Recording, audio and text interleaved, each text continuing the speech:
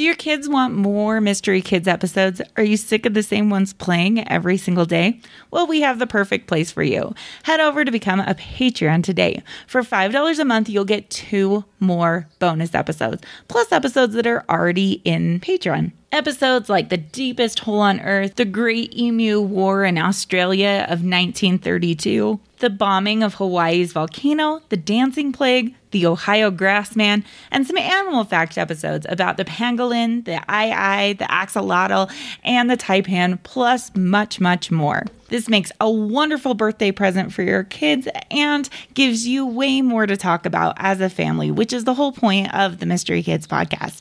So for $5 a month, you can get 2 more bonus episodes plus all of the past episodes. To become a patron, go to Patreon, patreon.com/Mystery Kids Pod and sign up today. Thank you so much for your support.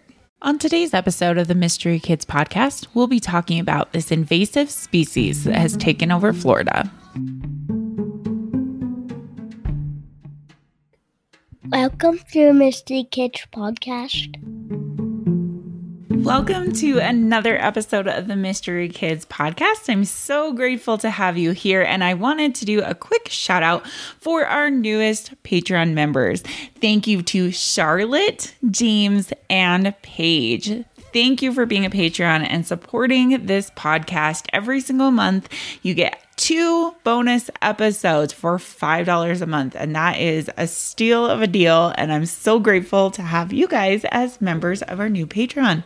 On today's episode, we are discussing what invasive species is taking over Florida. Now, Florida is an absolutely beautiful state. I'm a little jealous of it right now because we've got snow all over the ground and they don't. So the wonderful state of Florida is known as the Sunshine State. It was the 27th state to join our United States. The capital is Tallahassee, but the biggest city is Jacksonville. Florida is a peninsula. That means it's almost completely surrounded by water. Its northernmost edge is connected to Alabama and in the northwest and Georgia in the northeast.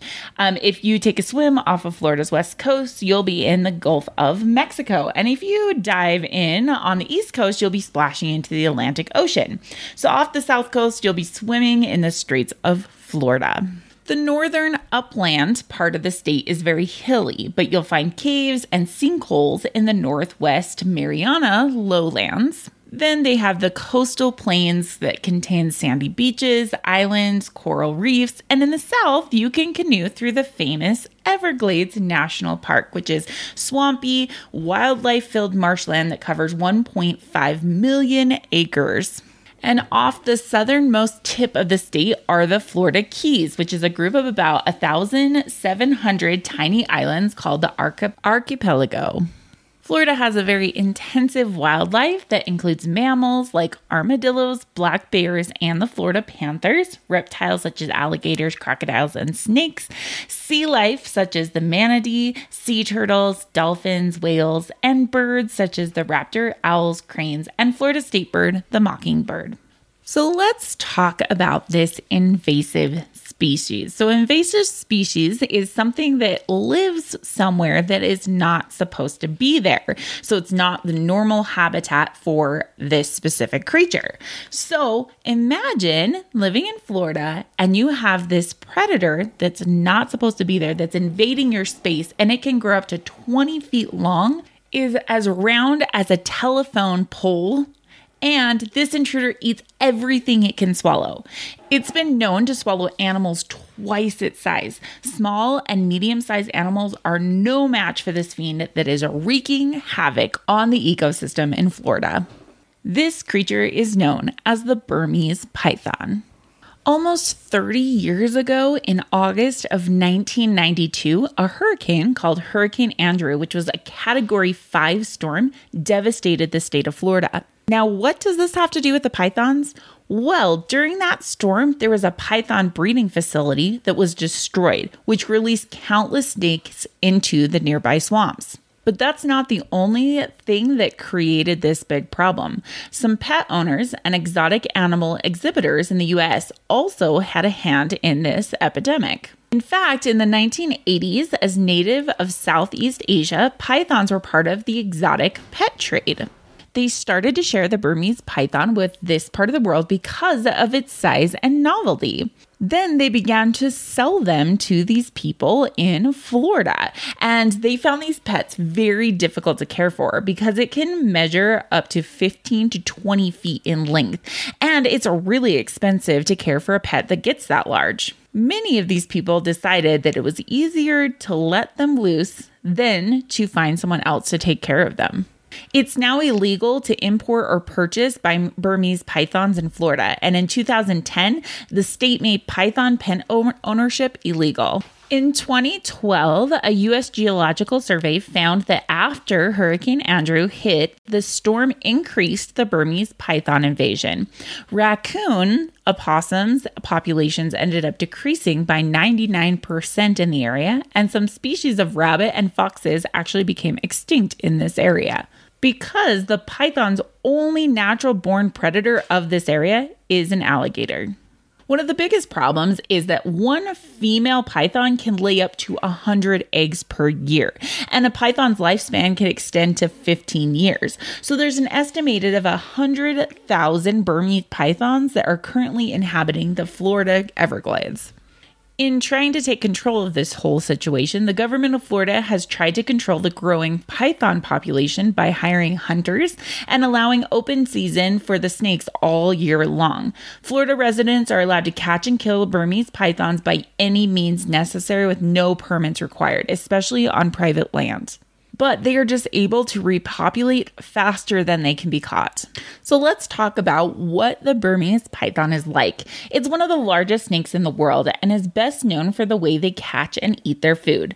The snake uses its sharp rearward pointing teeth to seize its prey, and then it coils its body around the animal, squeezing it a little tighter with each exhale until the animal ends up suffocating. The stretchy ligaments in their jaws allow them to swallow animals up to 5 times as wide as their head. Burmese pythons are carnivores. They mostly eat small mammals and birds, but exceptionally large pythons may search for larger food items like pigs or goats. And pythons have been known to attack and even eat alligators. They have very poor eyesight, so instead they stalk their prey using chemical receptors in their tongues and heat sensors along their jaws.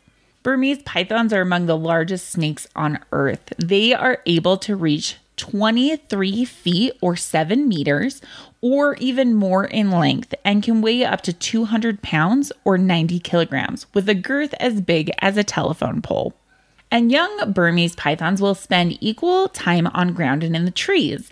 But as they grow larger, they spend more time on land because the trees can't hold their weight anymore. Florida's the perfect place for them because of all the marshes. So they are excellent swimmers and can stay submerged or underwater for up to 30 minutes. So we already talked about that they are able to reproduce up to 100 eggs per year, which they incubate for about 2 to 3 months. And to keep their eggs warm, they continually contract or shiver their muscles. And when the baby snakes hatch, they use their special egg tooth to cut their way out of their egg, and then the mother leaves. The newly hatched babies, pythons, will often remain inside its egg until it finishes shedding its first shed of skin, and then it will hunt for its meal all by itself.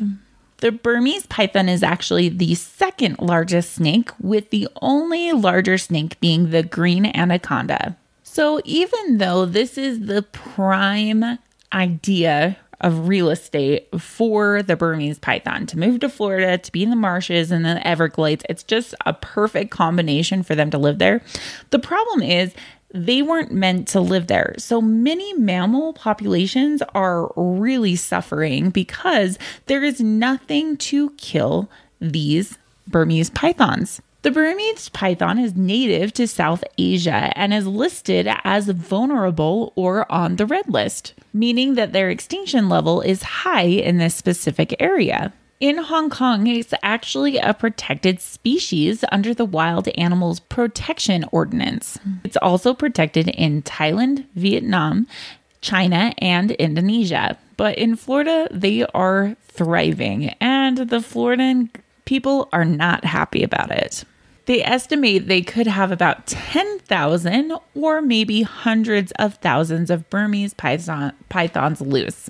It's really important to remember where wildlife is supposed to be and to not interfere. And that's what the Burmese python has really taught the scientific community, how much these snakes, these really large snakes, can wreak havoc on the Everglades and how they are slowly destroying the ecosystem there. Thank you so much for listening to this podcast episode. If you could do me a huge favor and head over to Spotify or Apple Podcasts and leave us a review. We love to get them and we love to read them. Thank you for everything you do. And if you want more pictures or books or information, I will have that on the website in the show notes below. Thank you for supporting this podcast, and we'll see you on the next episode of the Mystery Kids Podcast. Thanks for listening.